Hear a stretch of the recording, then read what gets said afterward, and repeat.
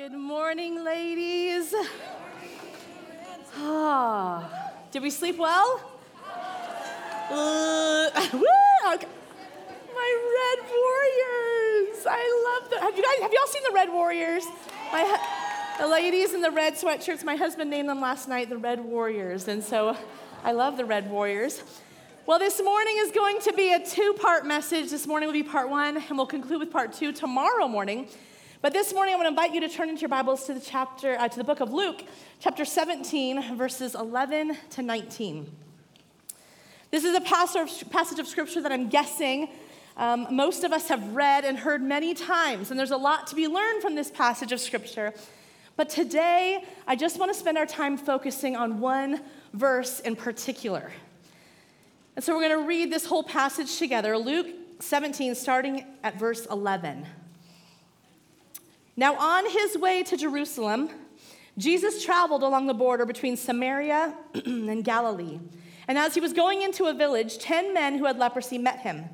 They stood at a distance and called out in a loud voice, "Jesus, Master, have pity on us." When he saw them, he said, "Go, show yourselves to the priests." And as they went, they were cleansed. One of them, when he saw he was healed, came back, praising God in a loud voice. He threw himself at Jesus' feet and thanked him, and he was a Samaritan.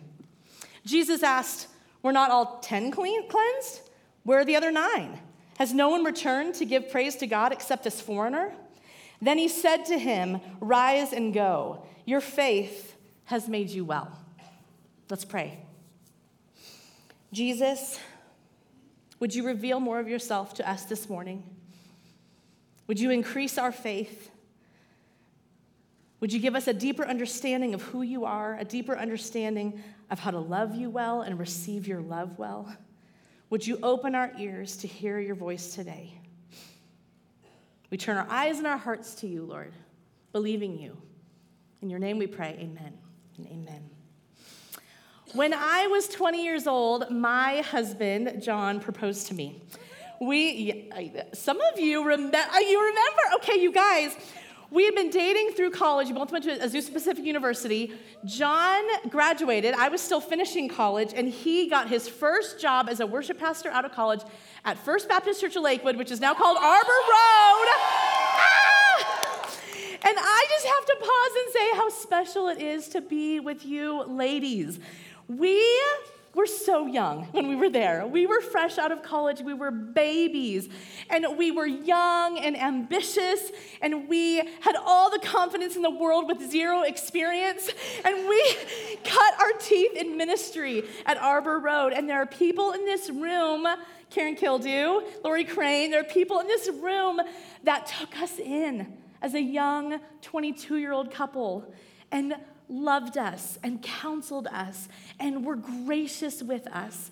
And so we look on back at that season with so much fondness and gratitude. And so it is so fun to be here with you guys. But we got married in the year 2000, and I love being a pastor's wife, and I love serving at the church with John. And about a year after we got married, though, something happened for the very first time. And now since this time, 23 years ago, in our 23 years of marriage, this has happened lots of times throughout our marriage. But this was the first time it had happened. And basically it's this. John, my husband, consistently hears from the Lord about 3 to 6 months before I hear from the Lord. And so he will come to me and be like, "Hey, babe, I've been praying, and I just feel like God is saying this." And I'm like, "Yeah, no, I don't hear that. I don't receive that. Sorry." And he'll be like, oh, okay, well, I was just letting you know what I feel like I hear God saying.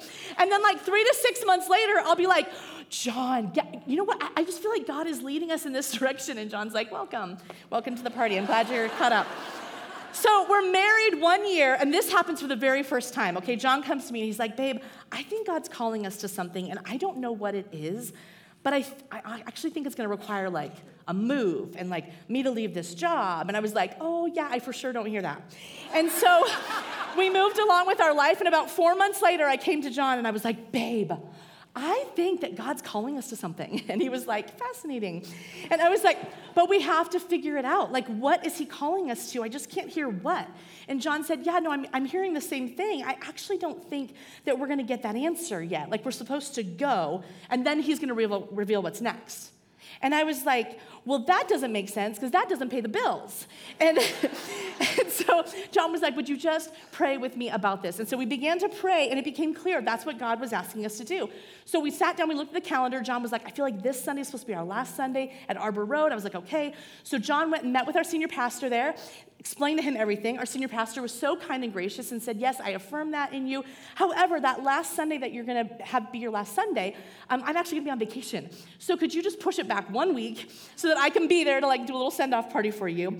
And it was so wild, but John felt so confident in God's specific leading about this one date. And he said, I'm so sorry. I do not want to dishonor your request, but I feel like this Sunday is supposed to be our last Sunday. And so we had that Sunday be our last Sunday, and our pastor was on vacation. And the very next Sunday, we had been invited to do a concert at a church in San Francisco. And so we were leading worship and singing up there. Well, my parents lived an hour away in San Jose, so we thought, this will be so fun. We'll surprise my parents. We'll pull into their driveway and be like, we're here in the area or whatever. So we pull into their driveway, and there's this random car in their driveway. And we're like, oh, that's weird. They have company. So we walk inside, and there's this couple there, and they're like, hi. They're like, we are missionaries from Germany. We knew your parents like 20 years ago, and we're here on a break, and we just thought we'd surprise them. And we're like, same. It's so fun. And so we sit down with this couple, and we start talking and sharing life and ministry, and within like 20 minutes, they turn to us, and they say, we need you to come to Germany in like 3 weeks to lead worship for a spiritual emphasis week at a boarding school in Germany. It's a boarding school for missionary kids in Germany, and we need you to come. And we were like, John and I looked at each other, we're like, okay, oh, maybe. And they're like, well, do you guys have passports? And we're like, look at each other, we're like, yeah. And they're like, John, do you play the guitar? And John and I looked at each other, we're like, yeah. He's like, yeah. And they're like, great, like, let's make this happen, but go, pray about it. And so John and I get in the car, and we're reversing out of the driveway, and we look at each other, and I go, John, we don't have passports. We gotta get passports. And John looks at me, and he goes, Deanna, I gotta learn how to play the guitar. And so over the next few weeks, we expedited passports. John taught himself to play the guitar. He played so many hours a day, he cut his fingertips open. He had to super glue the skin shut so he could keep playing. And I just want to pause right here and say, John and I, just from day one, just consistently decided that our decision would be that if we felt confident that God was going to invite us into something, we would say yes first, details later. So in this moment, we said yes to something we did not have. We said yes to something we did not do. And we can chalk that up to being young and dumb. Or we could chalk it up to having deep faith in the one that we knew would be faithful to complete whatever he asked us to do. And I think, to be honest, we had a little bit of both, okay? We had a young and dumb deep faith. And so 3 weeks later, we found ourselves in Germany. We're leading worship for this conference there. We get a phone call from the U.S. military, super random. They're like, hey, we're with the chaplaincy program. We heard you guys were doing a concert in Germany. We're like, yeah. They're like, would you ever come to NATO headquarters and do a concert for us? And we're like, yeah, sure. They're like, when do you want us to come? And this is back in 2001. We've been married a year. We're like, yes. We're in a season of yes. So they're like, we were thinking you guys could come on Tuesday. We're like, oh, let me look at the calendar. Tuesday, September 11th. Yeah, sure. We have nothing going on that day. So we were literally on NATO headquarters on 9/11 doing a concert. We had just shared with them the gospel that there's a God who loves them. And they can live in a relationship with him and know they can spend eternity with him. And all of a sudden, these military heads came in saying America had been attacked. We had to evacuate immediately because NATO was an international target. And we flew home. About 2 weeks later, we got a phone call from the U.S. military again. They said, hey, hi, friend. I haven't seen you in a while. Hi, Amanda. Sorry. You see, you're like, oh, I haven't seen you in years. Hi. Sorry. That was like squirrel. Okay, so... So the U.S. military calls us back, and they said, hey, you know what you shared at NATO headquarters on 9/11? You shared about Jesus? We're like, yeah. They're like, would you come back to Europe and go to every U.S. military base across Europe and tell them what you told us? Yeah. So we went back and we spent 3 months in Europe going from military base to military base and sharing the gospel. And every night, men and women were raising their hands, making a decision to follow Jesus. We came home and Camp Pendleton said, would you come and do a concert for the Marines? They called us back. Would you come and do a marriage conference for the Marines? We ended up having this incredible ministry with the U.S. military. And we began to travel for about 2 years just doing concerts around the country. But here's the deal. Had we chosen safety and security over obedience, we would have chosen to stay just that one extra week just to make our pastor happy. I'm a 9. I'm like, yes, we will stay an extra week. whatever you want. And honestly, if we would have stayed that extra week, we would have actually gotten an extra week of a paycheck, which made me feel really good. And John was like, no, this is the day. But had we done that, we never would have happened to be in the Bay Area that next Sunday. We never would have happened to have rolled in my parents' house and met this missionary couple from Germany who invited us to Europe. We wouldn't have been at NATO headquarters on 9/11, and we wouldn't have the unique ministry that we have with the military for so many years. But that whole experience required 2 things. God to do his part, and we had to do our part. Ladies, we are partners with God in the story that is being written in our lives. And if we want the life that God designed for us, we have to grab the hand of God and do it with him, not apart from him. So we don't just go, okay, I'm going to go. I hope you bless it. And we don't just sit and go, I hope you make it happen. There is a partnership that is required. Let's read back to that passage out of Luke 17 again. We're going to start at verse 12. It says, as he, Jesus, was going into a village, 10 men who had leprosy met him. They stood at a distance and called out in a loud voice, Jesus, Master, have pity on us. When he saw them, he said, go, show yourselves to the priests. And as they went, they were cleansed. Now, it's at this part of the story where we get to the final 4 verses that are coming up. And that's when we usually get to like the meat of the story, right? Where the learning usually begins. Because the moral of the story of the 10 lepers has always been gratitude. 10 were healed and only 1 returned to give thanks. But I want to turn our attention to a short, small verse before all of that. Before we learn any of the gratitude part, I think there's this pivotal moment that can shape our posture toward life with Jesus that most of us miss every time we reread this story. Let's reread that last verse we read. They stood at a distance, and in verse 13, and called out in a loud voice, Jesus, Master, have pity on us. Now, this is the posture of faith we talked about last night. Jesus, Master, we put you in your rightful place. We call upon you. You are our only hope. You are our help. We believe that you can heal. We believe you have something for us. You are able. And then here it is, verse 14. When he saw them, he said, go, show yourselves to the priests. And as they went, they were cleansed. They asked in faith, Jesus, have pity on us. They're desperate for healing. And does Jesus respond with healing? No, he didn't. Look what it says. His response is, go, show yourselves to the priests. But the healing, the miracle hadn't come yet. This doesn't make any sense. Go show what? Go show what to the priests? You haven't even healed us. We look the same. You haven't done anything. You haven't even moved. I can still see leprosy all over my body. I can still see it. Nothing's happened. Does that sound familiar, ladies? God, my marriage still looks the same. I still see all the issues we have. My child is still sick. I can still see, God, my bank account is depleted. I still hate my job. I still have tension in that friendship. God, my son is still addicted. I can see him. He's still addicted. You haven't moved yet, God. Things still look the same. But seeing doesn't require faith. Jesus tells them to go, and going requires faith. But it also requires obedience. You see, faith always sees fruit after obedience. We saw it last night, right, with the woman with the issue of blood. She didn't just believe and have faith that this man Jesus could heal her and would heal her. She actually showed up that day. She braved the crowds. She reached out for his robe. You didn't just hear that God meets people in unique ways at Hume Lake Christian camps. You showed up. And James 2 talks about how our faith and our actions, our obedience, work hand in hand. So if you have your Bibles, turn to James 2. It'll be up in the screens as well. But my mentor sums it up this way. My mentor said, Deanna, you will know that you believe something when you act upon it. You will know you believe something when you act upon it. James chapter 2, we're going to start at verse 20. It says, you foolish person, do you want evidence that faith without deeds is useless? Was not our father Abraham considered righteous for what he did when he offered his son Isaac on the altar? You see that his faith and his actions were working together, and his faith was made complete by what he did. And the scripture was fulfilled that says, Abraham believed God, and it was credited to him as righteousness, and he was called God's friend. You see, that a person is considered righteous by what they do and not by faith alone.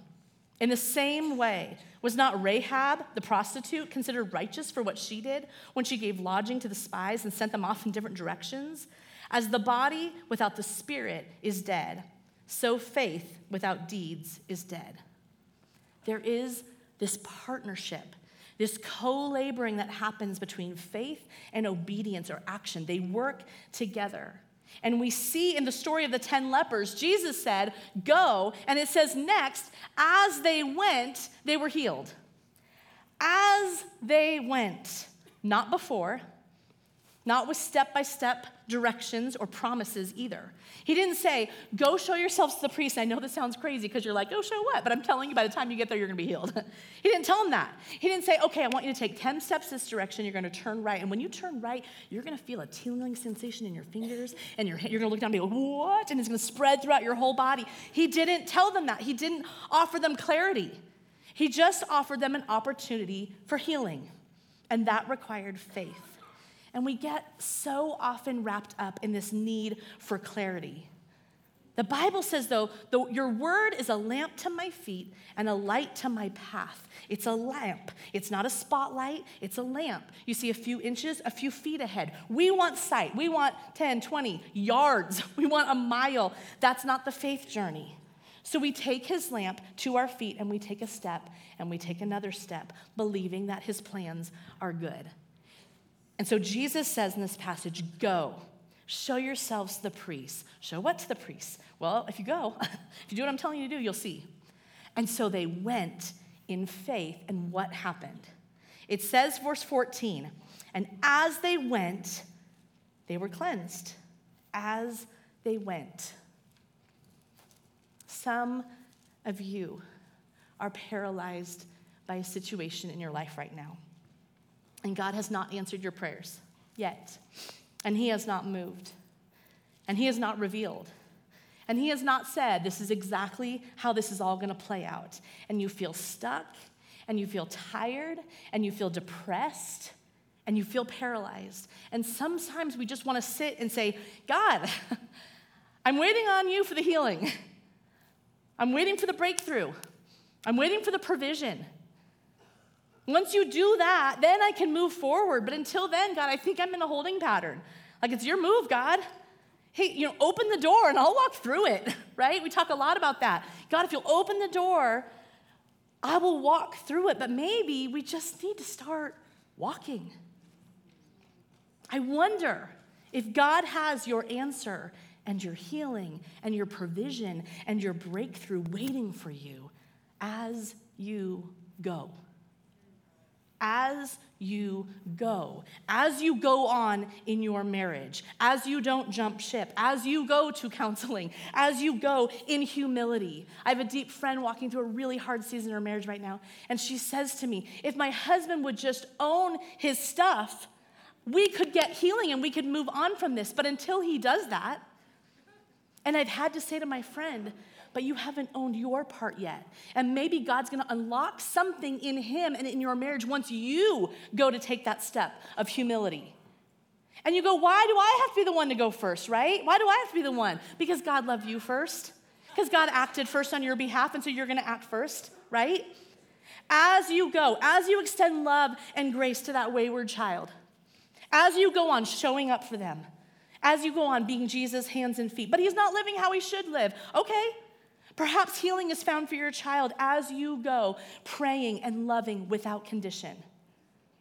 As you go showing up for life, as you invest in that friendship, as you take that next right step in faith, as you give generously, he will supply your needs supernaturally. As you go, he will give you what you need, but you have to keep going. And so often, we hear people joke, like, don't pray for patience because then God's gonna, test your patience. The reality is, if you pray for patience, yes, most of the time you're given an opportunity to be patient. Something that helps you strengthen that muscle. It's not that you're given patience in this overflowing cup of bliss and utopia and you're like, I'm so patient. No. You get given opportunities where patience is what's called for. And you can turn to anger, but patience is what you're invited into. This is how it is with faith. Lord, give me faith. Okay, as you go. As you act upon it, as you believe it, he will give you the opportunity to have faith as you put one foot in front of the other. Now, John and I had that experience when we were newly married, and God told us to go in faith. Now, fast forward 20 years, 4 kids later, a lot of life has been lived, and then all of a sudden hits a time that we all remember. 2020 hits, and COVID hits, and everything's shut down, and we're sheltering in place, and we're like, what do we do with our life? And I turned to John, I'm like, babe, let's throw the kids in the van and let's go take a road trip. And John's like, really? I'm like, yeah, let's just go explore the country. And John's like, okay, let's do it. Let's go on a week-long road trip. I was like, oh, that's precious. But I was like, I was thinking a little longer. He's like, yeah, okay, let's do it. 2 weeks, let's go. We ended up taking a 5-week road trip across 34 states. We rented a 15-passenger van. I said, the one thing I will not do is put out fights over space while we drive. So we got a 15-passenger van, threw our family in it. And as we were reversing out of the driveway, John turns to me and says, hey, babe, keep your eyes and ears open. What if God wants to move us to one of the places we're about to visit? And I was like, God would never do that to me. I'm not joking. And my kids heard the whole conversation. So we all started laughing, ha, ha, ha. And so it became this joke on our road trip. Every single place we would go, we would say, so could you guys live here? Ha, ha, ha. Would you live here? Well, then one day we're in the middle of our road trip, and John looked at me and he goes, babe, I feel amazing. And I'm like, grab his hand. I'm like, I feel amazing too. And he's like, no, you don't understand. He's like, I feel great. I'm not in pain. Now, to rewind our story, if you don't know our story, 9 years ago, John and I were headed up to this place, Hume Lake, to lead worship for a conference. And on the drive up the hill, John started to feel a little nauseous, got a headache. He ended up just like throwing up, and we kept him in Whispering Pines all weekend, even lead worship with me, and thought it was the flu. Headed back down the hill, took him to the hospital just to like get checked out, make sure he was okay. And they came in and told us that they had found a massive brain tumor. And they admitted John to ICU immediately, and they said, you're having brain surgery in the next 24 hours. And what happened after that was a lot of things, but what I can tell you is our life has never been the same since. One of the things that they did in surgery was they cut his hearing nerve, and so he could no longer be a worship pastor anymore. And so music's not really part of his life anymore, and it was for 20 years, right? Started with you guys. Another thing that happened, he has some facial paralysis, but the thing that he lives with daily is he got what's called atypical trigeminal neuralgia. And it's this nerve pain, and it hits him in his eye, and it's there every day. And if you Google trigeminal neuralgia, you will see it's nicknamed the suicide disease because there's no cure for it, and there's no pain medication that touches the pain. There's nothing you can do. So it would spike at times, and he would be debilitated. And so this was our new normal. And so we had lived with this for years until we went on this road trip, and we hit humidity. And John turned to me and said, babe, I feel amazing, like I'm not in pain. And I'm like, what in the world? That's crazy. And as we started to wrap up our road trip and we hit New Mexico coming back and the humidity went away and it was dry, his pain came back. And so we got home and we began to think and talk and just go like, what if we could live somewhere and John wouldn't be in pain? Like, is that even a thing? So we began to pray about it. God, is this real? What do you want us to do about this? We went and talked to our doctors. The neurosurgeon's like, never heard of that. I don't think that's a thing. I don't even know. But in your case, you have to find whatever works for you. And if something works for you, go for it. So we began to pray about it more. Okay, what do? We went and talked to our mentors. We sat down with Chris and Tiffany. We began to talk to them, and they looked at us, and they were like, John might be able to live somewhere and not be in pain. What are you doing here? They're like, go. Well, we just continue to wrestle. God, this is where our family is, extended family, our community, our friendships, our ministry. Are we really going to leave all of that? And so we gathered our kids, and we got onto our knees in our family around our couch, and we prayed together, and we said, would you guys spend the next several weeks, we're just going to pray about if God is inviting us to move. Well, in the midst of that, John gets a text from our friend in Charlotte, North Carolina, and we had visited them on a road trip. We hadn't seen them in years. We went and visited. We knew one person there, and he texted us and said, hey, if you guys ever consider leaving California, would you let me know first? He's like, I'd love to talk with you. And we're like, cool, we'll let you know. Like, what? We don't tell anyone. Jackson, who at the time was 16, comes to us and he says, hey, I'm praying about this. I just want to let you know I don't want to move, okay? But I just want to say, if we were to move, the only place I would want to possibly move is Charlotte. And we're like, okay, that's good to know. Let's just continue to pray. And we're like, man, what will we even do there? Like, what would it look like? We don't have enough answers to go. One day, I'm doing dishes in my kitchen, my phone rings, and I'm like, look at my phone. It's this random number. It's a friend of ours. They live in Florida. We haven't seen them in like a year. My friend, I pick up the phone, and she goes, hey, Deanna, this is super random, but like, I felt like God told me to call you. She's like, God has just like put your family on our heart to pray for you guys. So we've been praying for you. And she goes, I saw that you guys went on a road trip over the summer. And I just felt like God told me to call and say, if you're thinking about moving to any of the places you visited, go.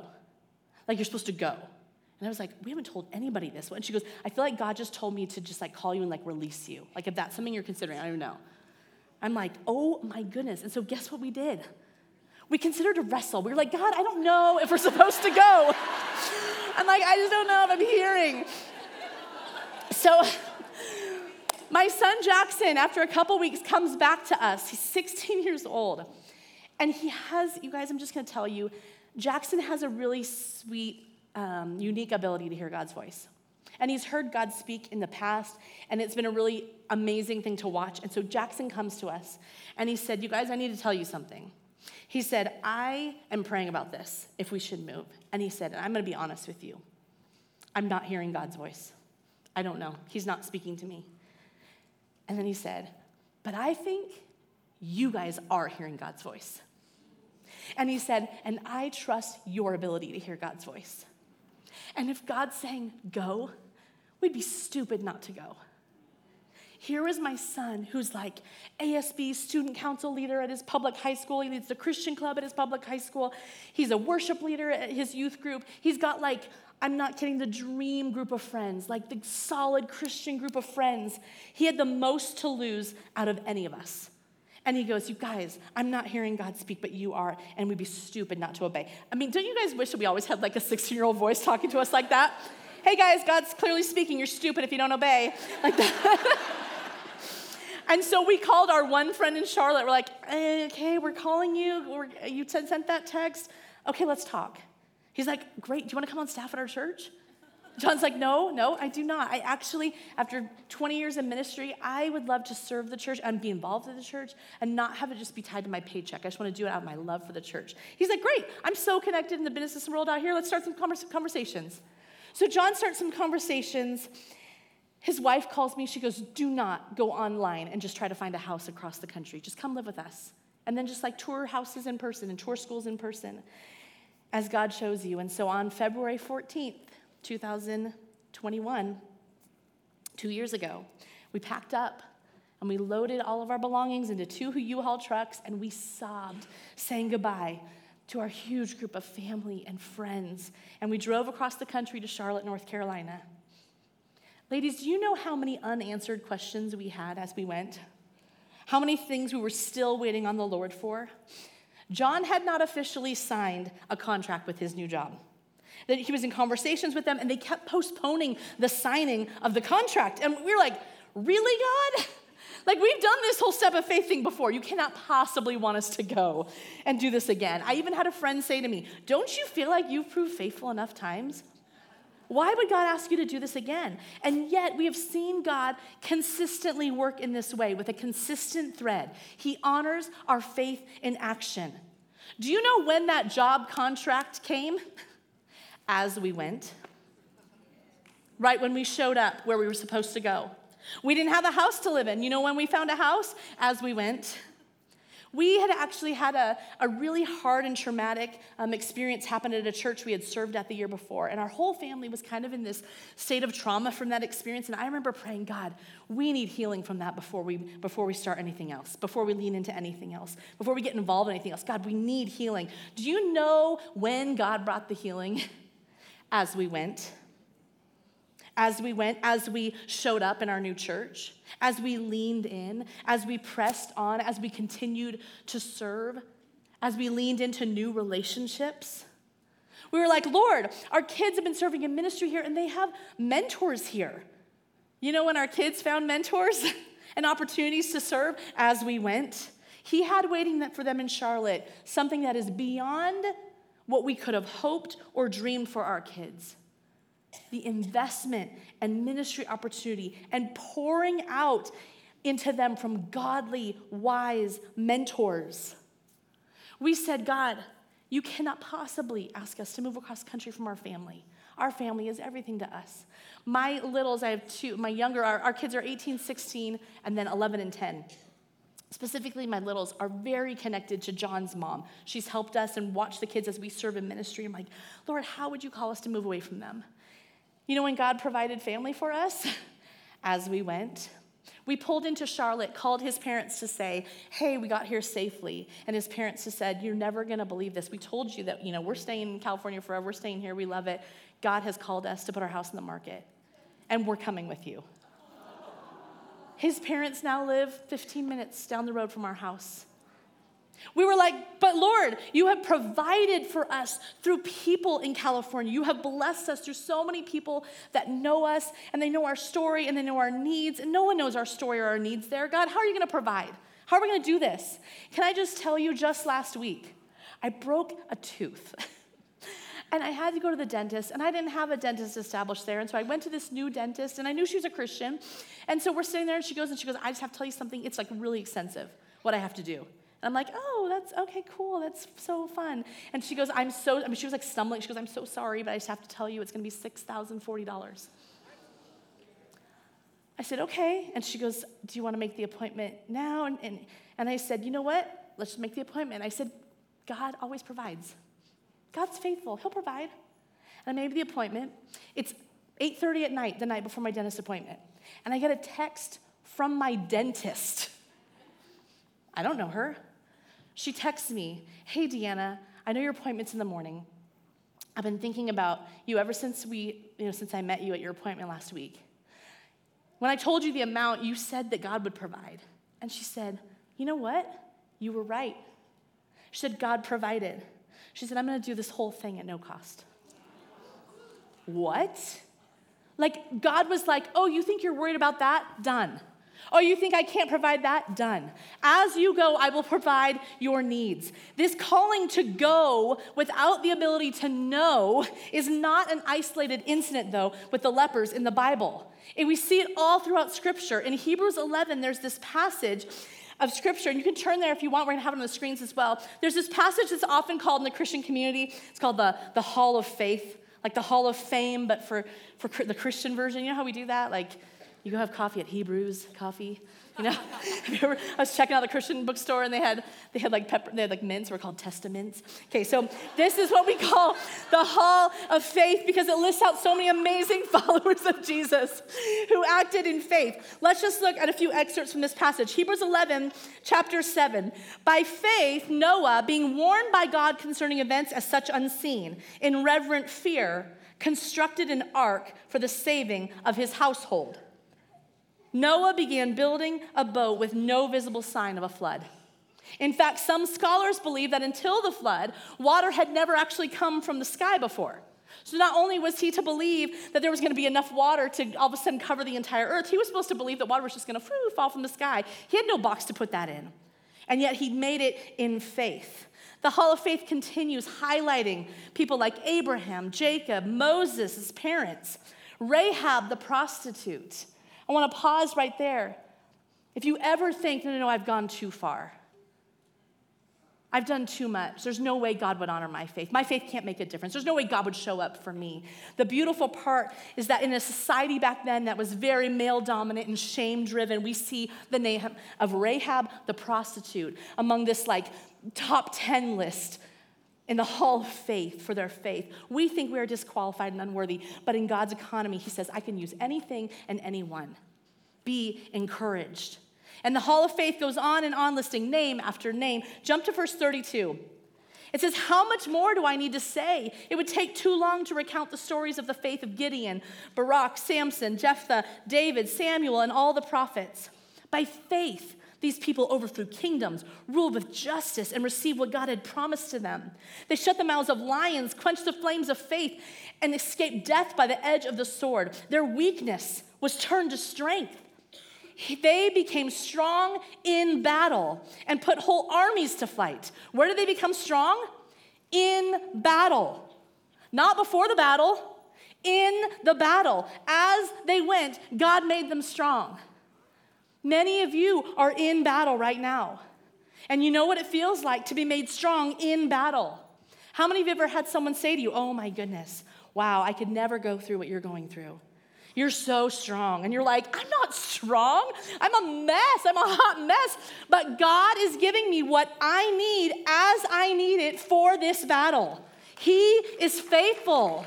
Amen? If he calls you to it, he will see you through it. It sounds cliche because it rhymes, but it doesn't matter because it's true. As we go, he will. Ladies, may we be encouraged this morning because so many of us are fighting battles. Maybe you're fighting battles, physical battles, emotional, relational, mental, financial. Some are sitting in this room hanging on by a thread and it seems hopeless and overwhelming. And the evidence is not there to spur you on that things are going to get better. But sometimes the evidence is not in what is seen, but in what is unseen. Because this calling to go without the ability to know is not a foolish decision. It's not a call to foolish decisions. Because when we're called to go by the one we know, I know it rhymes, but I still like it. When we're called to go by the one we know, we can act in obedience and in confidence. God is faithful. He is for you. He is able. We know this about him. He goes before you. He goes with you. And you keep going, not in your own strength, but you go in the strength that he gives you. He will not give up, so you don't give up.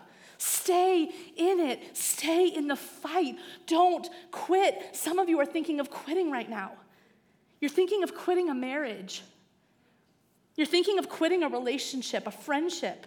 You're thinking of quitting on a dream that you've had, and you're letting fear keep you from an opportunity. I want to let you know that God does some of his best work as you go, as you take your next right step.